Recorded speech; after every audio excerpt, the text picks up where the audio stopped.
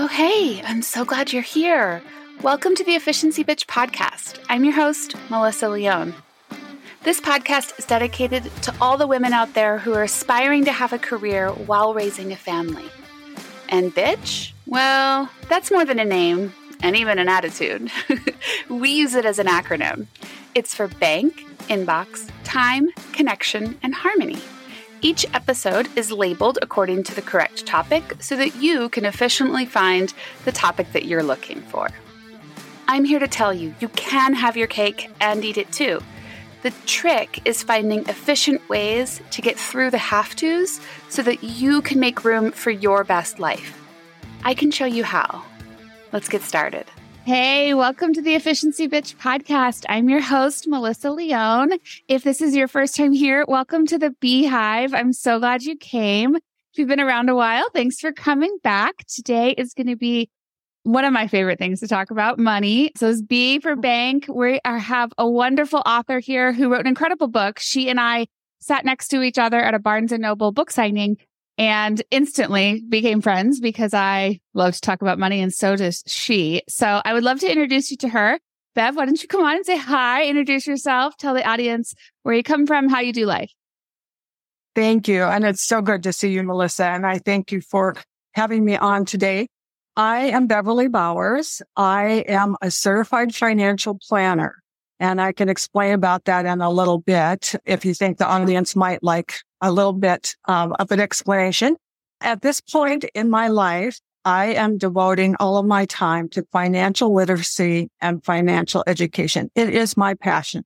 It is what I love to talk about. It's what I wrote the book about to help educate.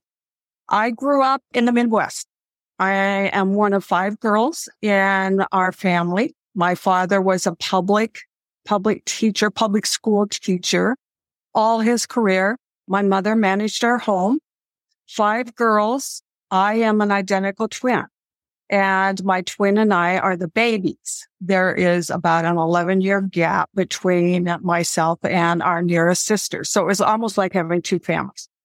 I grew up with public school education, going to a state university, started my career, had a family, raised 2 boys, tried to be a super mom like you all or many of you are trying to be.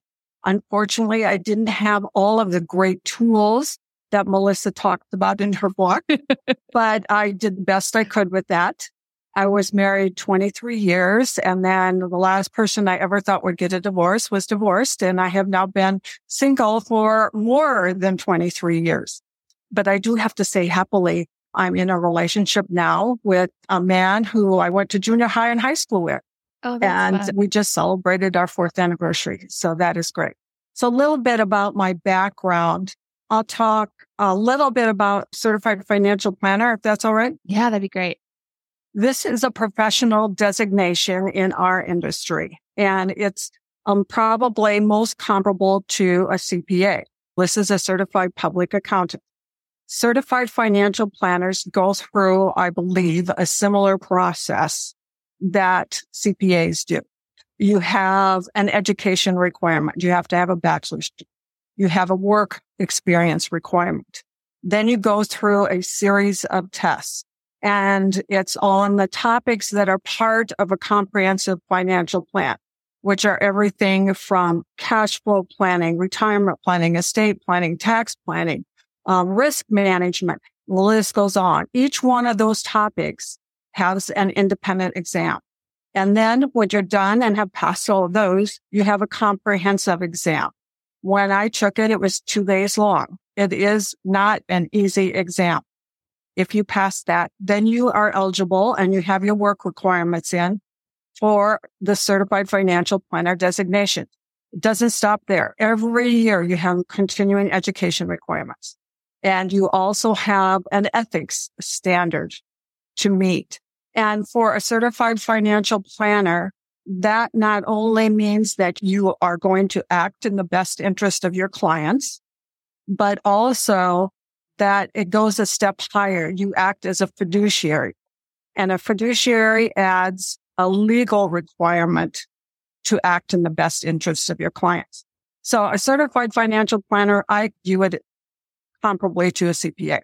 Yeah, I agree. And I think all of those things are so important to understand that they are legally required to help you in a way that is in the best interest of the client. And so whenever I am encouraging people to go find financial help with their investments and their savings and their overall planning portfolio of their finances, it's really important to look for those designations because everybody can do it. Anybody could, but not everybody's legally bound to support in the best interest of you. So I do agree. I think those of us that go in and find those credentials are important to us and for a good reason, right? So let's jump off with the premise of your book. So let's talk about how you decided to write this book and how you laid out the framework for it, because I've read it. It's phenomenal. It does a really good job of taking a very complicated topic, such as money, and breaking it down into bite-sized pieces. So how did you come up with the framework and how did you decide that was going to be your way? Okay, let me just talk a minute about why I wrote the book. And I have to say, I wrote it for you and for everyone who is watching. And it was the purpose of the book, or the reasons I wrote it, were based on things that I observed through my financial career. Now, I'm very lucky that I have had the opportunity through my career to look at the investment and financial world from many different avenues, if you will. I've been in banking, both in the bank trust and the bank investment side. I've been in the brokerage industry. I was a bond trader, and then I went in the branch system and found my true love, which is working directly with clients. I had my own firm for a very brief period of time. I was trying a model that was ahead of its time, as it turned out. It would be successful today. It wasn't so successful then. But I went back into investment world, and I was a sales manager for mutual funds and exchange traded funds. And then I missed working with clients so much. I love that face-to-face. So I went back into that world and I worked with registered investment advisors. I wanted with this book to pass along from my experience, what I saw as two issues. And the first one was more economic. And that is, who was being rewarded in our economy? Where was wealth being built? And when my parents' world, companies took care of their employees, pensions were common, those kinds of things. That wasn't happening anymore. Mm-hmm. The workers were on their own pretty much with 401ks or 403bs or whatever retirement plan. But I saw that the people that were being rewarded were the shareholders, the owners of the company. Those were the people that were gaining wealth and growing their portfolios. And I came from a middle class background.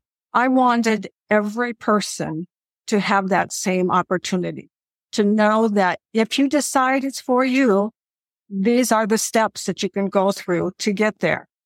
Now, the other thing that I saw, and my book is targeted to women, is the lack of involvement of women in the financial world. And that is really hard for me to let go, if you will. I keep working on that. And women are more and more involved all the time, but the majority of the time it would be the male partner who would come to a meeting. If the woman was there, after a while, you might see the glassy eyes, the stare, if you will. So those two things, wanting people to have the opportunity and knowing that sometimes women were intimidated, but more often they probably didn't know the questions to ask or were afraid to ask them. Yeah. So I thought when I laid out the outline of what I wanted to cover in this book, I thought, what kind of analogy can I use that would appeal to women and that they'd understand? Now, I realize not all women are shoppers, but we all have to buy something. And so I used an analogy of building a portfolio. So you start from the inside and you work out, and there are different pieces, but you have to decide what stores you're going to and what's the cost of them. And first thing you need to decide are what are your goals? What do you need? You need to do an assessment. You might already have some investments. So that's a piece of the picture. what are the expenses? How do you know what to expect? Where do you go if you want a product for saving? Where do you go if you want a product for investing? And I separate those two. In our language, when we talk about saving for retirement and saving for our vacation and saving for Christmas presents and everything is saving. For the book, I had to make a line. And this is the line that most advisors would be. How many years ahead is that goal? You talk in your book about saving, emergency fund. That's a great example. Saving for most advisors and investing, there's been a cutoff at 5 years. Mm-hmm. If your goal is 5 years or less or under 5 years, then we talk about saving. If it's 5 years or longer, we talk about investing. Now, one thing that I have witnessed since I wrote this book is that many advisors now are saying that line should be 7 years because there's been more volatility in the market. So saving, so I called saving anything that's under 5 years or under 7 years, 7 years or longer, that's investing. And that's what the breakout I make in my book. Why is it important to have long-term goals for investing? Because you have to be willing to ride the ups and downs of the market in order to get the growth. That is why you invest. You want that growth. And if you panic and sell when the market's down, that's not going to help you. That's not going to help you get to your goals. So there are pieces that go into the portfolio. There's a style. You have to know your style. So what is your style? It's your risk tolerance and your risk capacity. And those things are outlined in the book. I don't know if you want me to go into those now or go on to something else. Yeah, those things are so important to understand the different timelines that they are, right? I never understood the importance of investing. I understood the importance of saving because I recognized when I was young, and I'm saying like teenage years, that I wanted to buy a car or that I needed a down payment in order to buy a house one day. But I didn't understand that my money is losing value every year due to inflation. So what you could buy for $1 last year, you can't buy for $1 anymore. It's going to cost you $1.08, for example. So you lose value in your money all the time. And by putting it into investments, hopefully you're beating inflation, right? So at least you're keeping up with it and maybe then making a little bit more. So understanding the difference between if you put it in a savings account at your financial institution, you'll probably make pennies each year, but you will be losing dollars each year due to inflation. So it's okay to have a savings account that is just going to make pennies because you're using that for an emergency fund. You need access to it the moment you need it, and that's all there is to it. But in order to gain long-term wealth, you have to be putting money into investments. Otherwise, it's losing value and you will go in the wrong direction. Even if you spend $0, you will go in the wrong direction over 10 years if you're not investing. And that was an important distinction that I really liked in your book about your definitions of those things, because it can be confusing to understand that difference. And there's so many vehicles to invest, right? And that can be very complicated, understanding stocks and bonds and different accounts with 529 and 401k and all the different things that are out there. And so don't let yourself get distracted or confused by those things, and just start with one piece at a time. And you have descriptors in your books talking about this is underwear, right? This is the top. This is the bottom. This is your belt. And it really helps to bring those ideas together. So maybe just really quickly, give us an example of a full wardrobe that may be appropriate for someone who's just starting out. Okay. First of all, the emergency fund is the very first thing. And you covered that well in your book as well. It is so important to have an emergency fund that you can fall back on, and having that in a product that is safe, liquid, and will not lose value other than to inflation. So that is the underwear. The shoes guide your whole outfit. The shoes are your risk tolerance. And what I mean by that is what percentage of stock should you have in your account and what percentage of bonds. Now, different people will have different shoes. When you're little, your parents probably let you go barefoot. And I would equate that to an asset allocation of 100% stock. Your level, you could grow and grow and grow. You have lots of years ahead of you. Most of us, when we start investing, it's later in life. And some of us are more risk tolerant than other ones. So there are tools to help you decide how much should I have in stocks and how much in bonds. And I've given some resources for that in the book.